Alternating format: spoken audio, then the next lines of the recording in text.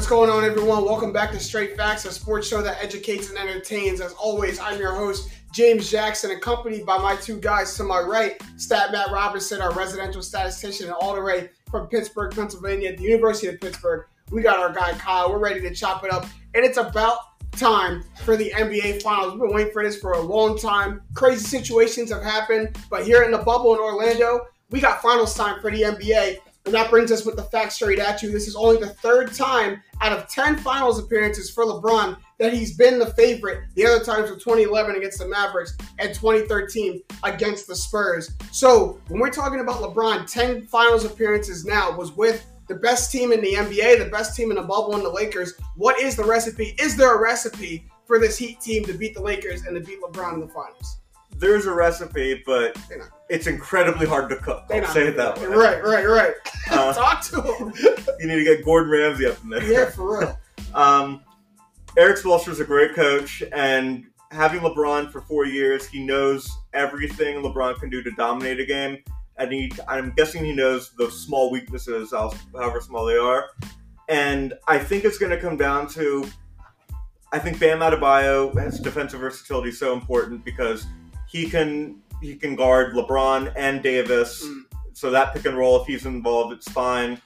And as long as Dragic, Robinson, and Hero don't get trapped against LeBron, they should be good on the defensive front. I mean, there's a lot of different things we could talk about. Like, this is what the Heat could do. This could be the recipe. This could be the blueprint. And it all changes when you hit the hardwood, right? Like, it all changes when you actually have to put on a jersey and play LeBron James. And we all know what Game 1's going to be, right? Like, we talked about it for pretty much every series leading up to the finals. It's how Game 1 can be that feel-out game for LeBron. And if there's a game the Heat need to snatch, it's Game 1. Is there a recipe to do it, though, Kyle? LeBron in his career is 1-8 in finals Game 1s. Like, that's crazy. We know it's the feel-out game. He publicly says it's the feel-out game. Like, I want to see what y'all got. That's crazy. I want to see what y'all got. Like, is there a recipe? Yeah, I 100% agree with you. They have to snatch Game 1. To me, I want to see. I think the Lakers are going to go big. I expect probably Dwight to start.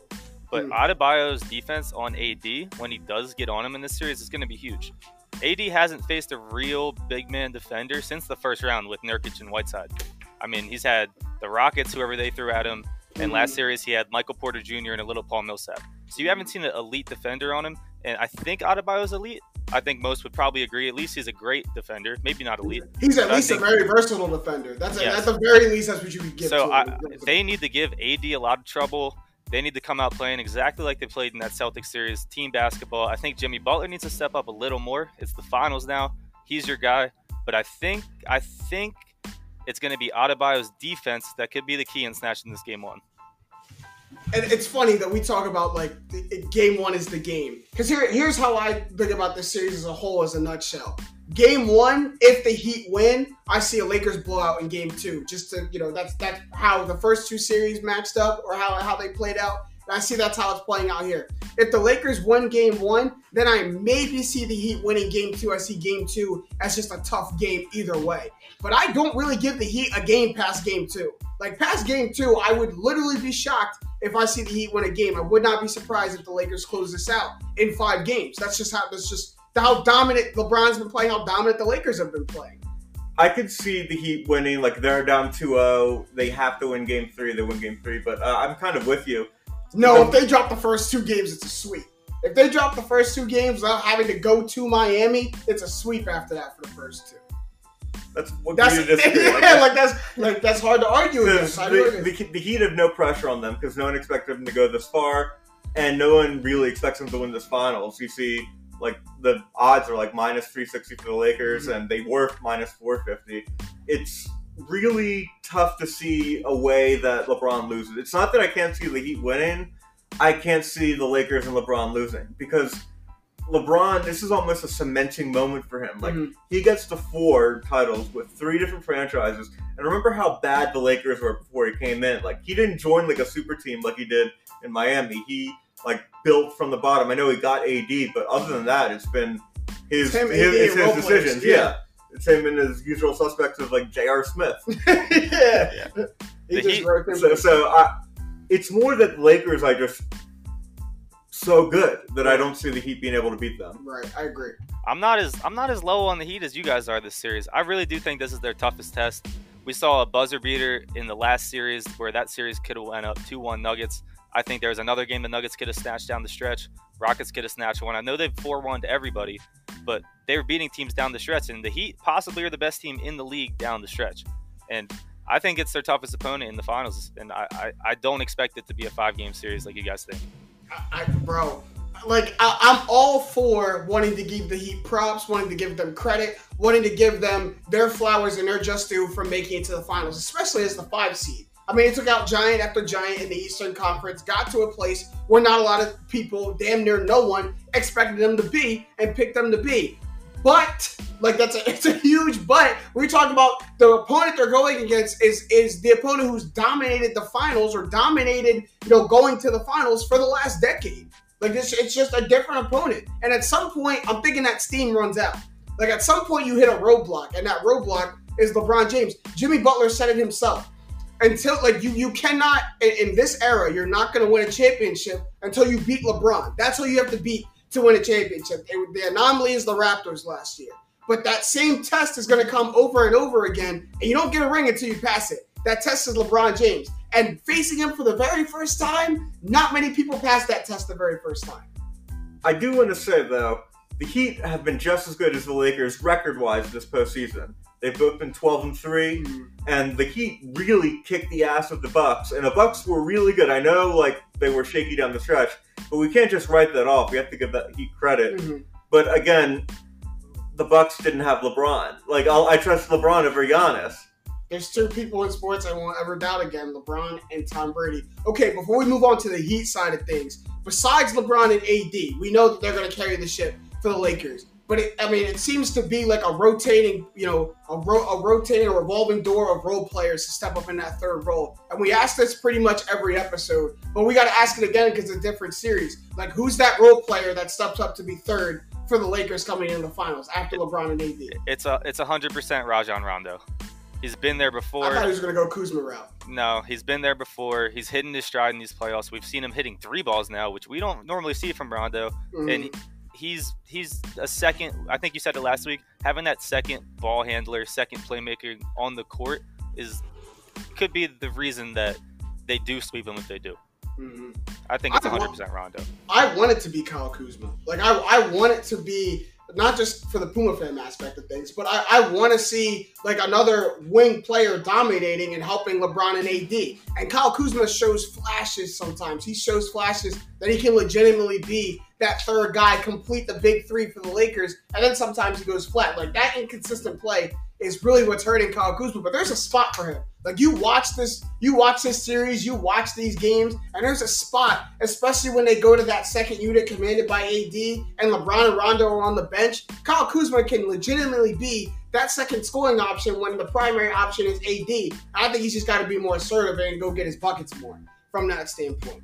But from the Heat side of things, when we're talking about who the most important player for the Heat is in this series, that can switch.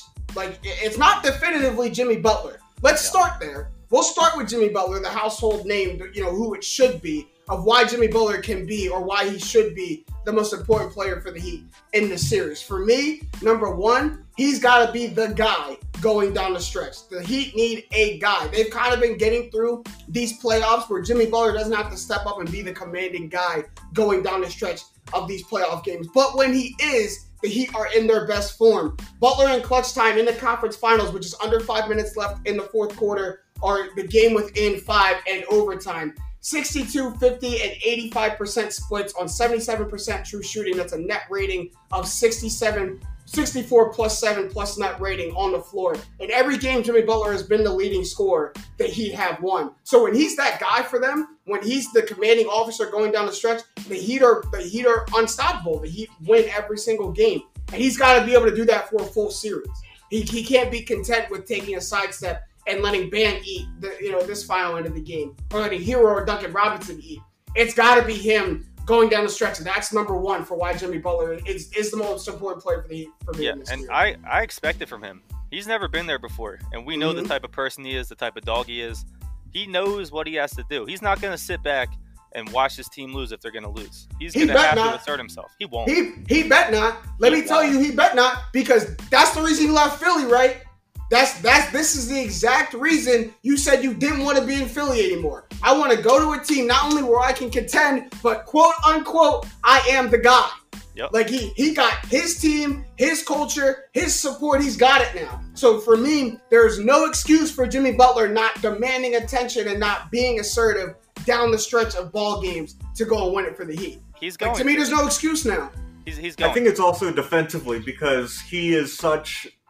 We talked about Bam Adebayo. Jimmy Butler's out on the wing for them. Mm-hmm. He is so important in defense, and it's one of those guys where he's kind of an FU kind of defender, where he puts his hands in like weird spots and make you like he does all the little Reggie Miller stuff that makes you really pissed and really gets under your skin. And if you look at him specifically against LeBron, he is the second best defender since 2013 against LeBron in the NBA, holding LeBron to only 41.1 field goal percentage in games that he has defended against him. And people forget that in the 2015 playoffs, when the Bulls and Cavs matched up, LeBron only shot 39.9% from the field in that series, despite winning in 6. Butler's guarded LeBron in the playoffs before and had much more success than most other players have.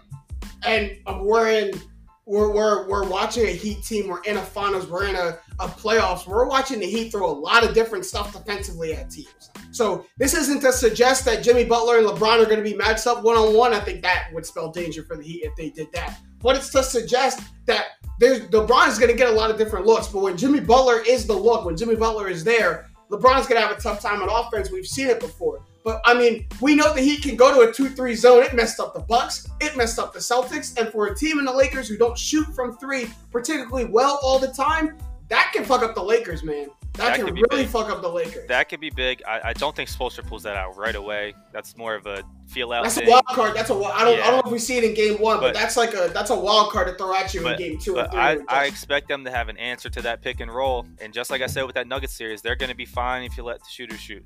Mm-hmm. The Heat and the Nuggets were doing it, and the Heat are a way better defensive team, one of the best in the league. So I think they're going to have an answer to the pick and roll, and that 2-3 is definitely in play this series. That 2-3 is 100%. I mean, the more we talk about it, you tell me that 2-3 isn't something you pull out right away. Why not if you're Spo? Like, I get if you do it too early, you give the Lakers time to adjust to it, but this isn't like, adjusting to a pick and roll scheme or adjusting to a lineup. Like, you can't make people shoot better than they are. And the Lakers have proven through this playoffs that they're not a three-point shooting team. If you make them a three-point shooting team, you don't wake up one day all of a sudden and Rondo is now 45% from three. You don't wake up and Kuzma's 42% from three. You still struggle. You know what I mean? Danny Green is going to be really important in exploiting that 2-3 zone. He has to be hot to exploit that. He does. Okay, he's been poo-poo. I know, he's not been. A lot of them have. But he's supposed to be the three-point shooter. Yeah, I think KCP has probably been their three-point shooter. That's kind of sad. KCP, but he's a good shooter. We love to joke about KCP. He really did step up in the Western Conference Finals. There were a bunch of games where he played well and didn't get as much recognition for it as he should have, especially how bad he can play at times. So he definitely should have, gotten a little bit more headline for that. But staying with the Heat and the most important players, it's not all just Jimmy Butler. And one that's really important, and I believe, Kyle, you put this in here, is Jay Crowder. Like we know that. I didn't put that in there. That's Matt. You put that in there. So I'm need an explanation. Jay Crowder being the most important player. You skipped over Goran Dragic, skipped over Bam Adebayo, and went for Jay Crowder. I think Jay Crowder, not to be mean to Jay Crowder, I think he'll be the reason the Heat lose in many ways. In the sense that if he proves me wrong, then the Heat actually do have a shot. But when the Lakers play big, when they have Dwight in the game, or I forget which Morris brother they have, but it's one of them. Markieff? We'll go with Markieff. He's going to be forced to guard Anthony Davis. Right. And I don't see a way he does that effectively. If he can prove me wrong, then that makes him all power to it. Yeah, all power to it. So he's important for the wrong reason. Yeah, he's exactly... If he can overcome this Herculean task of guarding Anthony Davis effectively, then the Heat actually do have a chance for me. Do the Heat legitimately have a second option for guarding Anthony Davis outside of Bam? Is there someone you go? Do you bring Udonis Haslem's old ass off the bench and guard AD? Like, what do you do?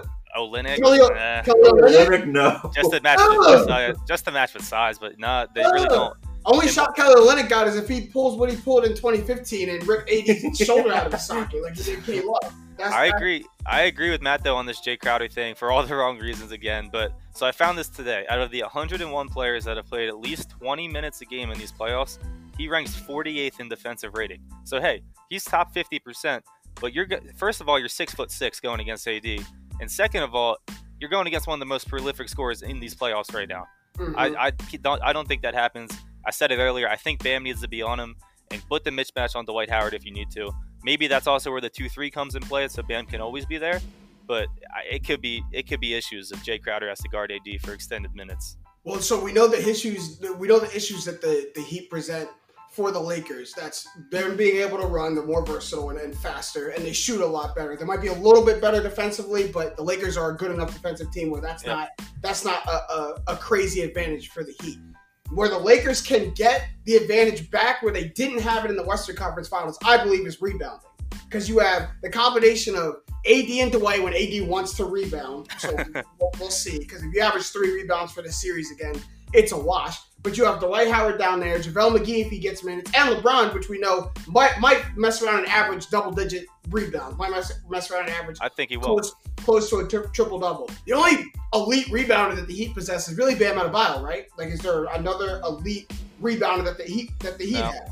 So Jimmy gets a lot, Crowder gets a lot, but yeah, it's Adebayo. But they get a lot, and a lot for Jimmy Butler is like 7 or 8. But for a big man, that's not a lot. You know what I mean? When Jimmy Butler is your second leading rebounder, you got issues. Yeah, you got issues going against the Lakers. So that's true. But I mean, I got to talk about the most important players. I think they're one and the same. You talk about the shooters, the full clips. You know, what did Rick Ross say? Got shooters down in Miami. They throw it like Dan Marino. The Heat got shooters, dog. Duncan Robinson and Tyler Hero can be the tipping scale for this series if they're consistent, right? We saw Tyler Hero drop a 37-point game, and then he was quiet, and then in the closeout game, he comes back with a 20-point game. But Duncan Robinson has really been like a moving goalpost for the Heat. He hasn't been consistent at all. He's been their most inconsistent player, let's just be honest, through these playoffs. He's down every single statistical category from the regular season, besides steals and assists, but they're both only up by 0.1. So what Duncan Robinson brings, he's lacking in the playoffs. That hurts. And the big overarching theme of that is they need the entire team effort if they want to beat the Lakers. That's what got them to this point. But you can't have those inconsistencies off your 5th and 6th guys now. You can't have Duncan Robinson running around for 37 minutes and giving you 6 points. When he's there to score. So it needs to be. I think it's more on Robinson than Hero. Hero's shown a little more consistency. I'll put more responsibility on the starter. He'll get around the same minutes. But I can't see. He can't have less than 10 points in more than one game this series. Maybe he could have 9 points a game and they could squeak out a win, but he needs to get back to that point where he has in the regular season where he's going to give you 14 a night on almost 50% three-point shooting. And here's the thing, he can't stop shooting. Like I've noticed for Duncan Robinson, when he goes cold, he stops shooting. He'll come around the screen, catch the ball, and pass it immediately, or he doesn't come off the screen looking to shoot. He puts the ball on the floor looking to dish. But if that ball's not going in, dog, you got to keep it's shooting. Over because then they have no reason to guard you. Exactly. They know you're afraid to shoot and you're a three-point shooter. And he's a three-point, and he's the ultimate three-point specialist. Where I mean, I love him. We don't do anything else on the floor. Like he's your JJ Redick prototype. Where like if I'm not getting a good 3-point output out of you, what am I getting out of you, dog? Mm-hmm. So you got to continue to make them respect you. In the regular season, he averaged 8 3-pointers per game, 1 2-pointer per game. So that's what I need you to do. That's what I need you to do. That's okay. I'm perfectly okay with that. But I definitely. I'm going with he's one-dimensional. He asked him to shoot threes, otherwise he's nothing. Yep. He's tall, which can help you in a select play or two, but that's about it. All right, before we get out of here and go in the NFL, official series breakdown, who wins and in how many games? Stat Matt, go ahead. Lakers in 5. In 5. 5-5-5-5 will be the. That's Lakers crazy. Which game do the Heat win? Game 2. Okay, Kyle. Lakers in 6. You really clinging to that 6, huh? Lakers in 6. And I think maybe they run away with one game like they did in a few games in series past, but I think a lot of these games are close, and the Heat down the stretch, I'll give them 2 of those games. No, I agree with you. I think every game is going to be close, but I'm still saying Lakers in 5. I think every game will be close, probably except game 2. And which game for you? Do you think they win? Game 1, the field-out game. They win the field-out game, and it plays out the way the Rockets series played, the way the Blazers series played. You win game 1, you get smacked around in game 2, and you don't get the series back. Yep. Like, we know, and LeBron, aside from every other series, LeBron has only played this team twice, and he hasn't played this team in a long-ass time. Yeah. Like, he hasn't played them since January. Yeah. Like, so long ago. So he really needs the fill-out game 1. Yeah. Like, he really needs it. For my in 6, I think this series goes 2-2, and the Lakers strap up and win the next 2. I'd love that. That would be exciting. That would be very exciting. Yeah, I think we get that. As long as Bron get a 4th. As long as Bron get a 4th, and we can slowly start hushing all the doubters over there. As long as Bron get a 4th. But we're going to move on. We're going to move on to our second segment, the beautiful Speaking Facts. We haven't done this in a while, but it's a good way to get some NFL in. So Straight Facts Podcast, we're going to keep it rolling on to Speaking Facts, NFL edition specifically. So I'm going to go first here. Bill Belichick let it fly. Doesn't always let it fly, but I feel like he's been in the media more lately this year. Like, I feel like he's been talking a little bit more.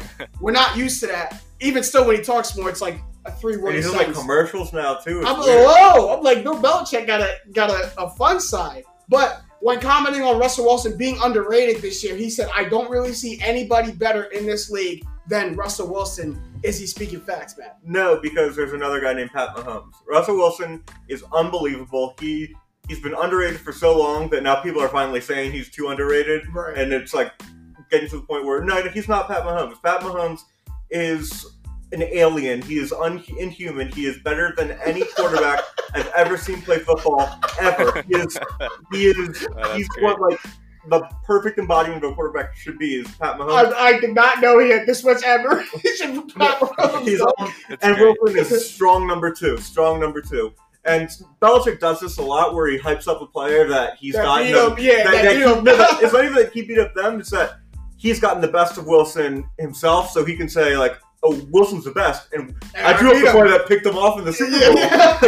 It's like a little low-key, like, look up good eye kind of thing. That is pat himself on the back a little bit. Kyle, is he speaking facts? No. I think week to week, the consistency and the output you get from Russell Wilson, possibly. But I agree with Matt. Patrick Mahomes is the better quarterback. But this quote wasn't even talking about quarterbacks, and I actually think Aaron Donald's the best player in the league. But if we're talking about quarterbacks, I would go with Mahomes 1, Wilson 2. That's a good point. I like that you bring up the Aaron Donald aspect of it, because too many times when we say best football player, we always think on the offensive end when the prototypical football player doesn't play offense. Like, when you think of a football player, that's like a linebacker, defensive tackle, defensive end type of player. So we got to give Aaron Donald his just due. But I'm going to disagree with y'all. I'm going to say that he's speaking facts because of when he said it. He actually said it after week 3. He said it after the week he played the Seahawks. But I think through the first 3 weeks, I don't think we're seeing a player better than in the NFL than Russell Wilson through the first 3 weeks of the season. Like, Pat Mahomes had a great week 3. I mean, he showed out on national TV. But, I mean, he wasn't looking tremendous, over the moon, exceptional in week 2 when it comes down to the wire to beat the Chargers, right? But Russell Wilson, we're watching astronomical stuff be put up by Russell Wilson. That's where he broke Pat Mahomes' record of most touchdown passes through 3 games. Weeks, yeah, you know what I mean? So 14 through 3, so with 0 interceptions. Yep. Woo. Yep. Yeah, come on, there's nobody better. Here's a very sad stat that I wish I didn't have to say, but I'm going to.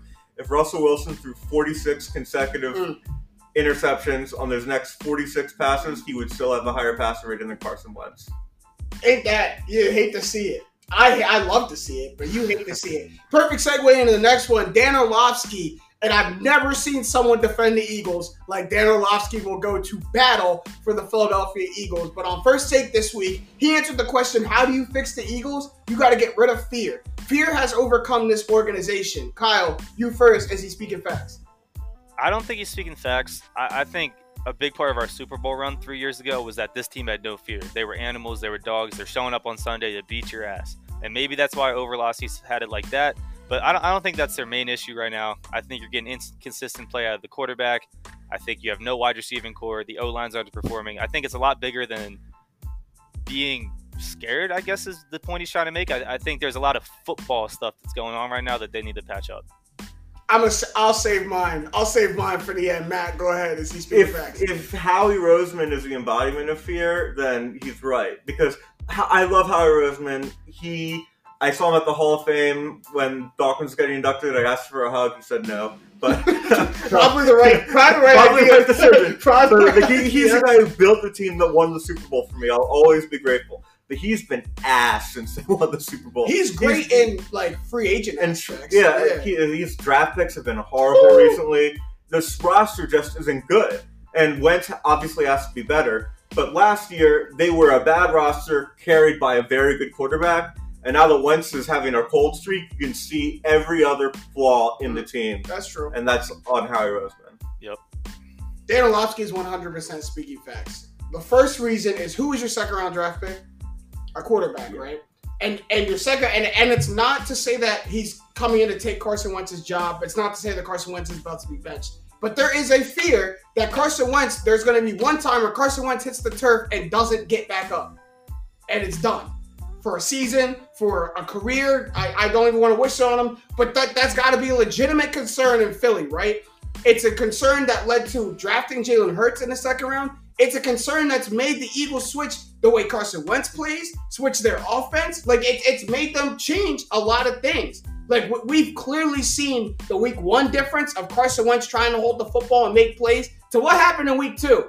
There got to a 3-second count in his head, and that ball was just going out of bounds in whatever direction. And that was clear that his quarterback coach, Doug Peterson, whoever came to him, was like, you need to get rid of the football. I don't care if it's completion. I don't care if it's going out of bounds. You got to get rid of the football. That's clear. And it's clear that he's taking too many hits. That's why they wanted to do that. And also, why does Doug Peterson punt on 4th and 12? Yeah, instead of going for it. I was about to say that. That's not playing to win. That's playing not to lose. That's being afraid. That's being afraid that if I kick this and miss it, my defense isn't going to be able to stop them for that 9 seconds that they have to get in the field goal range for them. If I give it to Carson, I'm not confident that Carson goes out and makes a play. Even more, I'm scared that there's a turnover and it goes back the other way. Now we just lost with 13 seconds left to go in the game. So punt it over there and we'll just play for a tie. Like, I'm seeing fear being wrapped into a lot of this. Dog, that's the same Doug Peterson that gave a go to Philly special on 4th and goal in the Super Bowl. He wrote a book titled Fearless. That's come on. That's the same Doug Peterson. It's also the same Doug Peterson. The next possession went on 4th and 3 on his own 45. That's the same Doug Peterson, right? But that same guy punts on 4th and 12 with 13 seconds left in the game plus territory. 19. In the teens. Yeah. So, like, that's what I'm seeing. I am seeing just caution and fear, and after going on a Super Bowl run, that you're right. Both of you are right. That they were just fearless. You couldn't tell them anything. They put a backup quarterback in there, and we're still running out, dick swinging, because they were unafraid. But this is a team that's a shell of itself right now, and we're seeing it. And luckily, y'all play in such a bad division that 0-2-1 doesn't mean you're out of it. We're half a game back. Yeah, like that's so that's ridiculous. That's so ridiculous. All right, we move on next. Chucky let it fly again. My guy, John Gruden. This time it's on Josh Allen. He's got a lot of John Elway playing style in him. He can scramble. He's strong. He's tough. He's a big-time player. I want to focus on that first sentence. When I ask you, Matt, is he speaking facts? He's got John Elway in him? I'm a Josh Allen supporter. I have been a humongous Josh Allen hater from the time before he was drafted, and I have been proven wrong. Very wrong. And it's been very fun to be wrong. He's one of the more entertaining players. He's got the athleticism. If you look at just pure athleticism and arm strength, you can see John Elway, but that's not all of John Elway. Yeah, John Elway was a uniquely unbelievable quarterback, and it's a little going too far there. But he's an unbelievable scrambler. He's uniquely strong. He's like a 2K player, or Madden player that you put all the stats up except for like accuracy. He's like his 1B, but like he's getting better at it. He's getting better at it though. And like in his last 13 games, he's like 33 TDs and 3 picks. Like he's been unbelievable. So he's kind of speaking facts, but Elway's too far. And Elway is way too far. Josh Allen is a good athlete, a great athlete. John Elway was a world-class athlete. Like, John Elway was, like, all-world type athletic in his heyday. And I think... highly valued prospect for the Yankees. Yeah, like, come on. Like, this guy did it all. And, like, Josh Allen is good, but we just said that he has traits of a top 5 quarterback of all time. Like, and I don't know if I'm ready to go there yet. I'm a Josh Allen supporter. I'm a Josh Allen believer. He's been very good through the first 3 weeks of the season. But John Elway good? Then I don't know, John. That's a product of losing to a guy and wanting to pump him up because you just lost to him. But is he speaking fast, Kyle? No, I mean, I'm on the same boat as Matt is. Like, athleticism-wise, attribute-wise, this guy on paper, I guess, yeah, he looks like John Elway a little bit, but... Well, how does he look like John Elway? Because he had 3 really good games. He looked like John Elway? Does Russ look like John Elway on paper? No, I loved Josh Allen last year. He was doing a lot of the same stuff last year, but I'm getting to it. He don't got that John Elway in him. You know, that dog in him, right? He doesn't get that. I'm a dodge 3 sacks, find Shannon Sharp over the middle, find Terrence Davis on the freaking checkdown route. He doesn't have those Super Bowls in him. I mean, we're talking about John Elway and we're talking about Josh Allen. When Josh Allen goes to scramble at the goal line and gets helicoptered by 3 people on his way to a touchdown, then I'll say he got John Elway in him. But that's John Elway. Big time player. You got to win a playoff game before you're a big time player. Come on, man. That's like Mount Rushmore quarterbacks damn near. He's got some physical similarities. I'll leave it at that. But Gruden's not speaking facts. Nah, not on this one, man. Sorry, Chucky. This last one comes from Mina Kimes, who I'm telling you, man, she got some of the best quotables like in sports media. Mina Kimes is hilarious and a very good sports broadcaster. But she also said this week, if 2020 were a division, it would be the NFC East. I feel like we could have done a crossover on this and really like gone deep into why she may be right. But Kyle, is she speaking facts? It's hard to say she's not. It's hard to say she's not. I mean, you got who I think are possibly the 2 worst teams in the league at the bottom. You got 2 underperforming teams, and the division winner might be 7-9 this year, or hopefully 7-8-1. Right. I mean, yeah, of course. Is she speaking facts, Matt? Yes, and I don't want to get political, but it is important to realize that 2020, in both scenarios, has a completely inept Washington, D.C. Bingo. That's the facts right there. Bingo. I think she's speaking facts from the standpoint of, you know how many people came into 2020, damn near everyone. You remember last December, all the Instagram posts of what I'm leaving in the 2010s, what I'm taking into the 2020s, new decade, new me. It's going to be our decade. You know what I mean? This was our generation's like, you know, coming into our own. And then 2020 flopped. And what did the Eagles and Cowboys say? We got it right. We got healthy. We're going in. We're about to prove a lot of people wrong. Carson Wentz revenge tour is what I was told. Flopped, and it's just not getting any better. So, yeah, like Mina Kimes hit it on the head. If anything embodies 2020, it's the NFC East, the all-time bad division, and that is terrible. But moving on, that's not the only thing that happened this past week in sports. Kyle, you want to take us and tell us what happened this past week in sports? Gotcha. So let's do that hockey. With the 2-0 victory over the Dallas Stars. With the 2-0 victory over the Dallas Stars in Game 6, the Tampa Bay Lightning are now the Stanley Cup champions. A very fitting cap to a nice playoff run. They won their first 2 series 4-1, the next 2 4-2. But bad news for hockey, as it was the least watched Stanley Cup final since 2007. The clinching Game 6 drew less viewers than a Young Sheldon episode that was a rerun that was airing on CBS at the same time. That's a rough one. But, I had to put it in there. You had to, bro. That put it into perspective. But don't ring the alarms. I'm Sheldon. But don't ring the alarms yet. I'm watching the Lamar Jackson and Pat Mahomes game because I love playoff hockey. And whoa! Really?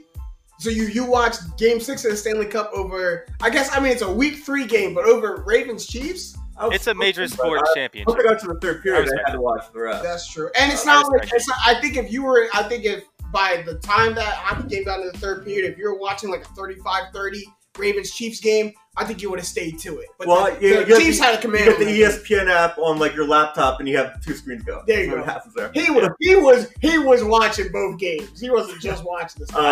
I don't want to end it on the Young Sheldon point, It's great to see teams that have come close to winning titles and haven't finally win it. As Philadelphia, I have a soft spot for that. Right. And they lost the Eastern Conference Finals in 2011 They lost the Stanley Cup Finals in 2015, lost the Eastern Conference Finals in 7 again in 2016, lost the Eastern Conference Finals again in 2018 in 7, and then last year got swept by the 8 seed. They were the 1 seed, right? They were the 1 seed. They were the best. It would be like if the Bucks got swept by the Magic.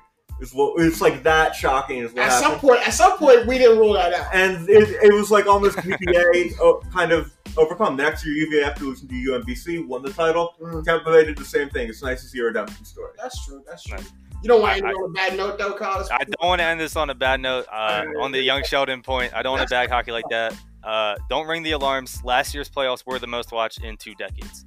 So I'm going to leave it there, though. So the whole playoffs were the most watched, but then when it came to the closeout game, last year's were the most watched. This year's were the least watched. So in normal circumstances, I mean, here's the thing, and that kind of makes sense because sports were taken away from us for months and months on end, and then they all came back at one point. And when they all came back at one point, hockey's like 3rd or 4th on that totem pole when it all comes back. So I think a big thing in the playoffs too, you were having like 1 p.m. games, 3 p.m. games that you're not going to watch. So. Right. But congrats to the Lightning. They brought Tampa Bay their first major sports championship since 2004. Let's go. Yep. TB. But moving forward, so news broke on Monday about the first and hopefully only NFL COVID outbreak. This, of course, was within the Tennessee Titans organization, who now have 10 total COVID-positive players and staff. They, of course, played the Vikings on Sunday, and both teams shut down operations until Saturday. But the Vikings might be back tomorrow, as they've had no positive tests. Back to Tennessee, though, their game against the Steelers on Sunday has been postponed to at least Monday or Tuesday, but I wouldn't be surprised if it goes later. So we saw how the MLB handled this type of situation earlier in their season. Are we concerned at all about the NFL? How'd the MLB handle it? The MLB didn't do shit. Like that, they handled it because they reported it, but other than that, they were just kind of hoping it went away. They're lucky it just kind of like went away. It's easier to schedule in the MLB though, like when you have the coronavirus thing, than it is in the NFL. Since the NFL is so strict week to week to week, I don't know if a 2-day postponement is going to be enough. I hope it is, so we can get more football. I don't think they. I hope. I don't think they can play either. I mean, what the protocol by the CDC is to quarantine yourself for 14 days. That's 2 games that you're missing out of 16 for the NFL. So that's tough. I mean, but I think the Vikings might play with no positive cases. No positive tests. I say you can play, but if you're Tennessee, you got double digit and during one sitting, during one round of testing, you got to address that. You got to sit out and address that. You know it's really bad news for them and the Steelers too, because if they don't play like that postponed game on Tuesday, this will be their bye week, and they'll have to play 13 straight games the rest of the season. And we had to see this coming, right? I'm not surprised. I'm kind of surprised it took until week 3 to get a positive test. But with no bubble situation, with having players in and out of airports, touching and going to all these different facilities and interacting with all these different people that they never interacted with before and won't interact with again, it's just I'm not surprised that we're getting tested. We're getting this many, and I won't be surprised if it's a slippery slope. I won't be surprised if other teams start to come up with positive tests too. And what's really scary is the NFL still doesn't have a plan. Still has no plan for their players, for anyone. And I'm kind of upset because the players kind of acted like they were going to be strict on the NFL for a week and a half, right? Like Pat Mahomes let a tweet fly. Odell Beckham Jr. said something on his Instagram story, and then it went dead, right? And then they got to playing, and no one's demanding the NFL. And the Raiders are getting in trouble for not following COVID protocol. The Seahawks are too. Yeah. Does the NFL really care? Is there really a care, or do they just act like it so they can continue to play? Yeah. But we're not seeing even people follow protocol. Come on, man. And it's got to be the toughest sport to keep COVID contained. It's the most physical sport on the planet. And 53-man rosters is a lot of fucking people on the sideline of a football game. Exactly. Plus the practice squad people, plus the coaches. Plus the coaching staff, plus front office who comes down sometimes. Crazy. All right. I got one more thing for us this week. So after a quicker than expected exit from the NBA playoffs this year, the Los Angeles Clippers have decided to part ways with head coach Doc Rivers. In 7 seasons as their head coach, Doc Rivers has accumulated an impressive 356 and 208 regular season record, but has never been able to get it done in the playoffs. This involves being bounced from the first round 3 times and the conference semis now 3 times as well. And I'm not going to lie, this is really surprising to me when the news dropped. But now that I've gotten some time to think about it, I feel like the Clippers made the right move here. I think it was just time to move on. We watched Doc Rivers now command 3 different regimes of the Clippers, and when you have a really disappointing, underwhelming season like that, there's two people to blame, right? Star players and head coach. And who wins that battle every single time? Star players win that 10 times out of 10, especially when both those star players are in the first year of their contract and they have the ability to say, like, you know, Paul George, from the minute they lost, was saying this wasn't a year one thing. This wasn't a year, like, he already gave himself the excuse and gave himself the leash. So the player, someone's got to answer for that, right? Like, someone's got to, you know, be at fault for losing that, and the head coach is going to. So the only question I need to know from y'all two, Doc Rivers is in Philly right now, interviewing for the Sixers. Yes, yay or nay? Sixers already say if they're interviewing, the Sixers are already interested, but yay or nay? I like it. I still like D'Antoni more, but I like Rivers too. Matt, you gotta let go of this D'Antoni thing, man.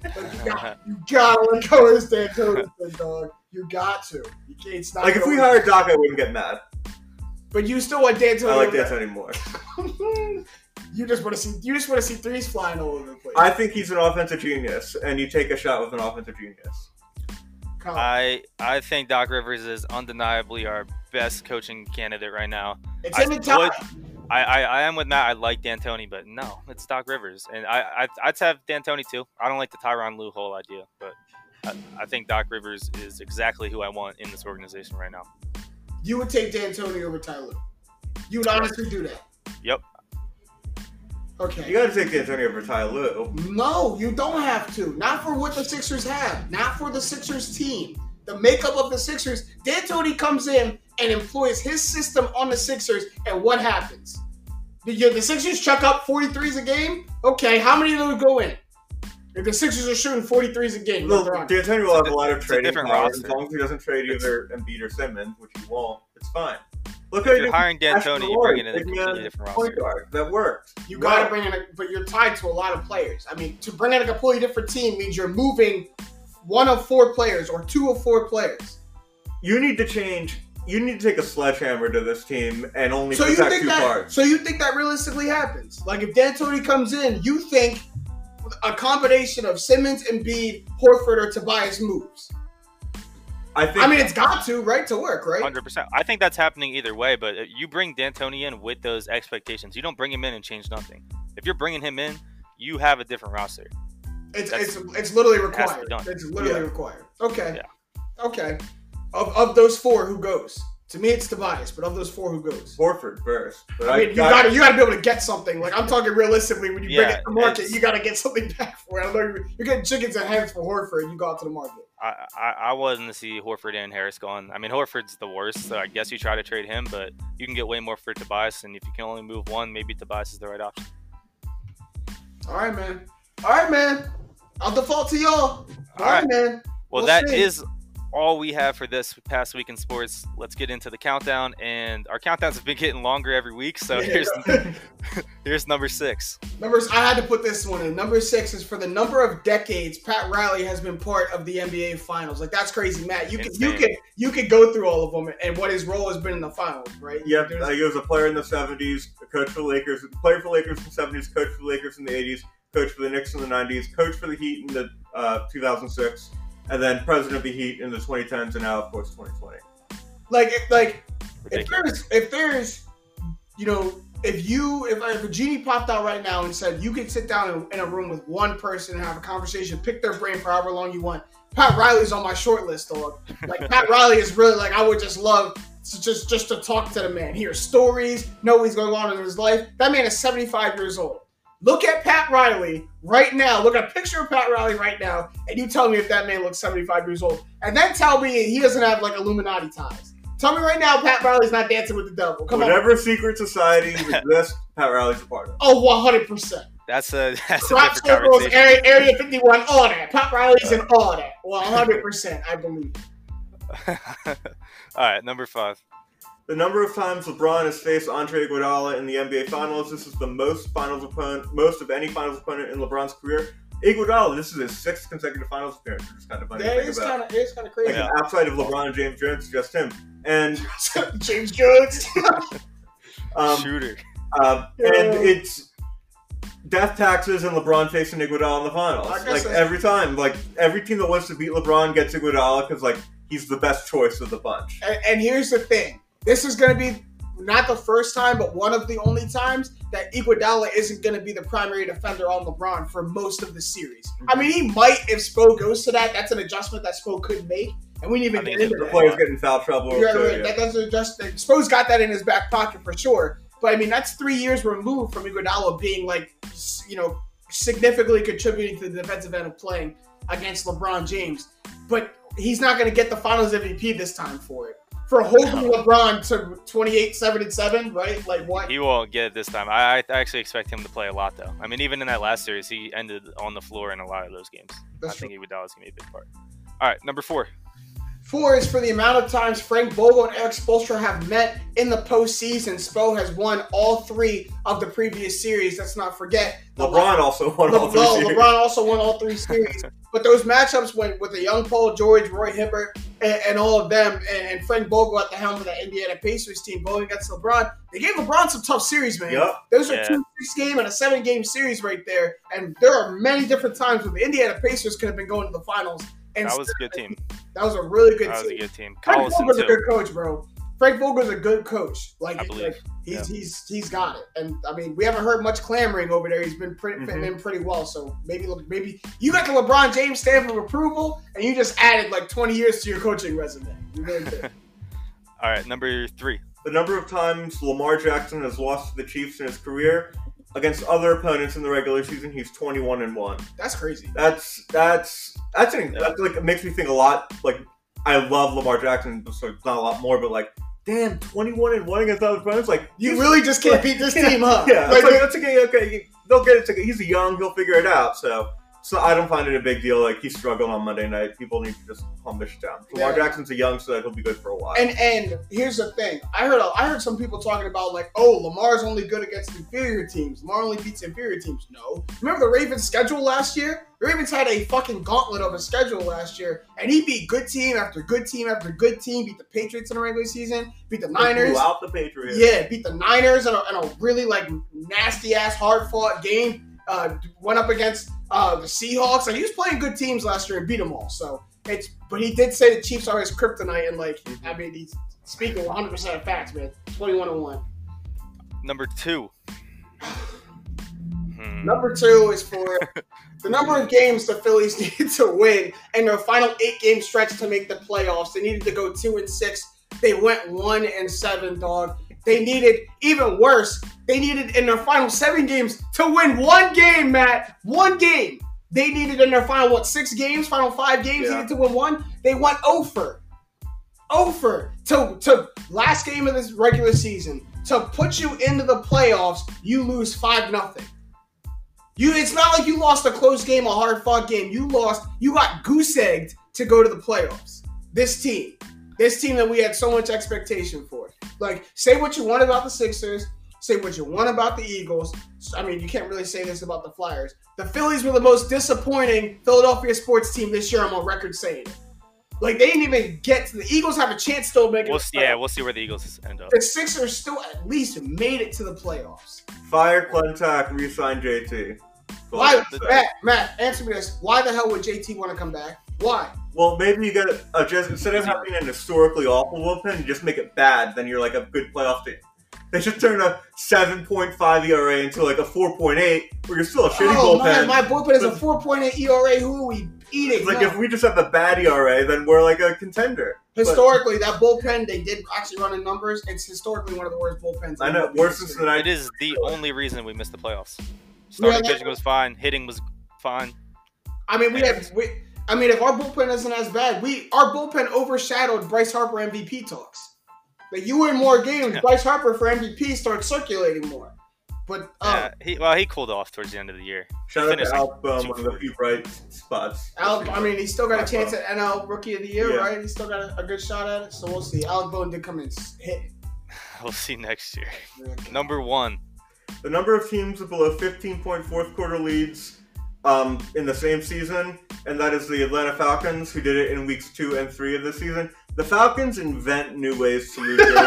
It's real. I don't know what I do if I was a Falcons fan. They lose stupid games all the time. Mm-hmm. Going back to the Super Bowl, of course, but damn, it's nuts how they just... I remember looking at the scores, like, against the Bears, it was like 26-10. My dad said, they put Foles in. I was like, yeah, but they're not going to win. Then he's like, well, it's Falcons. They always seem to screw up games that they shouldn't screw up. I was like, oh, yeah, they got a shot. No. They just watched the bottom line grow up. Like, oh, it's 26-22. I was like, wait, what? Did it actually happen again? No, I'll tell you what. The minute I tuned into that game is when they benched Trubisky for Nick Foles. So I was like, oh, here they go.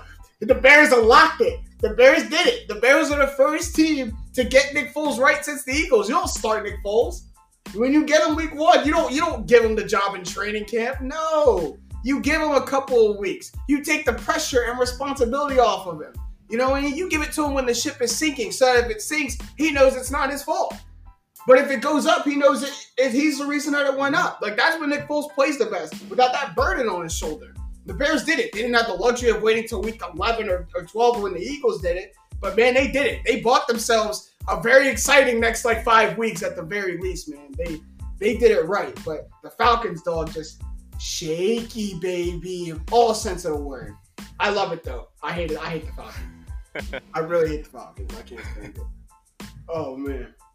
But that's we're almost out of time. That's the countdown. We're almost out of time for this episode. We can get some shots about the buzzer. Matt, got something to say at the buzzer? So in the presidential debate last night, it was mentioned that bad things happened in Philadelphia. Hot. So I just want to talk about some of the bad things that happened in Philadelphia sports. That's what I was just about to say, though. Like, as insulting as it may be, like, damn, it wasn't that wrong. Like, bad things do happen in Philly sports, right? So I'm going to start with James going to like this one. Rondé Barber's pick 6 in the 2002 NFC title game. Rondé Barber running down the sideline. Everyone expected 0-2 to be the year the Eagles finally did it, and they closed out the bet and shut it down for good. And Rondé Barber closed down the bet. You watch that clip, it is silent on the run back. It's like crazy. The best part is Rondé running down the sideline like this, showing the football to the stands. The next one is Patrick Kane, who ended the Flyers' Stanley Cup hopes 10 years ago when he had a bullshit goal against Michael Leighton that went in to end the Flyers' Cinderella run. And then I'm just going to go with the whole section I'd like to call Sixers woes. So I'm going to start going back. So in 1986, the Sixers lost in 7 to the Bucks by 1 point in Game 7, and a lot of that was because Moses Malone missed the playoffs because he had an eye injury. So I thought, okay, we have 54 games, we'll be back next year. Nope, they decided to trade Moses Malone, but not just Moses Malone. The number 1 overall pick, who turned into perennial All-Star Brad Daugherty, and another first-round pick for Cliff Robinson, Jeff Ruland, and Roy Hinson. Do you know who those people are? I've not really never heard of them. Exactly. Cliff Robinson was good. It made no sense, and it ruined Barkley's prime and made it so they couldn't contend with Barkley. Now I'm going to go to the next guy who ruined a Hall of Famer's prime. That's Billy King. Billy King. They could have drafted KG. They picked Jerry Stackhouse. They could have drafted Dirk. Or Paul Pierce. They picked Larry Hughes. Then whenever he tried to surround Iverson with talent, it just failed. And not only that, when we fire him, he goes to the Nets and then decides, oh, here's Celtics, here's your future. And he gives us the Celtics, like this team of stars that's a contender now. I hate Billy King. And then last, I'd like to shout out the Colangelos for destroying the dream that I think he had. I was about to say, you gotta bring in the Colangelos. And just crapping on the players at the same time. God, and you're just petty. Just so petty about everything. I hope you never have another job in basketball. That's all I gotta say at the buzzer. That is what an at the buzzer. He took a swig of water after that too. What an at the buzzer. That's crazy. Kyle, got anything to say at the buzzer? Matt didn't throw in those Kawhi 4 bounces, but Kawhi 4 bounces. That's my bad. The Kawhi 4 bounces. I thought about talking about what we saw last night. Not going to do it. I'm not going to do it. We don't got too much time left either. I'm going to just put some love to the team I'm chugging with. All my Philly teams let me down or are currently letting me down. But this Pitt football team... Yeah, you got one in Pitt football, man. You got one. It's way too early, but we have 3 projected first-rounders and 3 projected second-rounders all on our defense right now.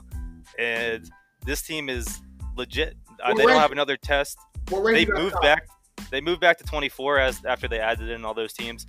But they got no competition for another 2 weeks. They're going to put a hammering on NC State this weekend. Whatever the line is, take it. Are you on Clemson's side of the ACC? No, they're on the Coastal. Oh. They're on the Coastal, but it doesn't matter this year. We're all together. Oh, you're all So it's just going to be the top 2 teams. But it's going to be Pitt and Clemson. And, Matt, I cannot wait.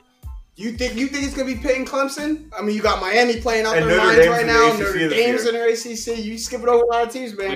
We play them. We actually have the hardest schedule we've ever had in Pitt football history since like 1980 something, and we're gonna do it. Are you gonna earn your stripes this year?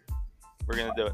All right. Are you gonna bust into the football stadium if y'all hosting some big games? Try to see something. The Steelers are actually proposing the plan to put like 20K in, so Pitt football is gonna try to bounce off of that. I don't know if Tom Wolf allows it, but we might be able to get it. Tom Wolf is pretty strict with Pennsylvania, man. He already shut down the Eagles like 3 times. Like, no, y'all not having fans, so we'll see. I mean, if the Steelers break through, maybe the Eagles. All I have to say at the buzzer, I'm gonna bounce off of, you know, what Matt was making light of, kind of what you said, Kyle. I don't want to talk about really the presidential election last night. My brain hurts enough already trying to comprehend what I was watching. All I will say is please take your ass to the polls. And I say take your ass to the polls because I think you should vote in person. Now, if you are unable to vote in person, or you have a situation where mail-in voting is preferable or is better for you, and that's the only way you can get a vote in, absolutely do a mail-in vote. Don't not vote. But with everything, you know, circulating right now, how they're trying to mess with the U.S. Postal Service, man, if you can get to the polls, just please vote in person safely, social distance, bring a mask, hand sanitizer, all that. But please just go in person. My roommate is from New Jersey, living with us in Philadelphia, tried to mail his application for his mail-in ballot to his representative's office, and they sent it back to our house. Like that's with nothing on it. It just showed up in our mailbox again, as if he was supposed to be the one it was addressed to. So There's just a lot of things going on. Please just take your ass to the polls. But that's all the time we have for this episode. Oh, go ahead. I got a roommate story too. My roommate is now on his 3rd ballot. One got lost in the mail. He misplaced one, and another one's coming in the mail now, so he could be voted for 3 times. I hope. I'm not even gonna say this. I just hope his vote is going in a good spot if he voted 3 times. But that's all the time we have. It's not going in the bad spot. Good. That's all the time we have for this episode of Straight Facts. It was a great one. Big ups to the Academy Studios and Philly Hall of Fame for hosting us once again. From my guy Kyle Sierra and my main man Stat Matt, I am James Jackson. These have been the facts. Straight up.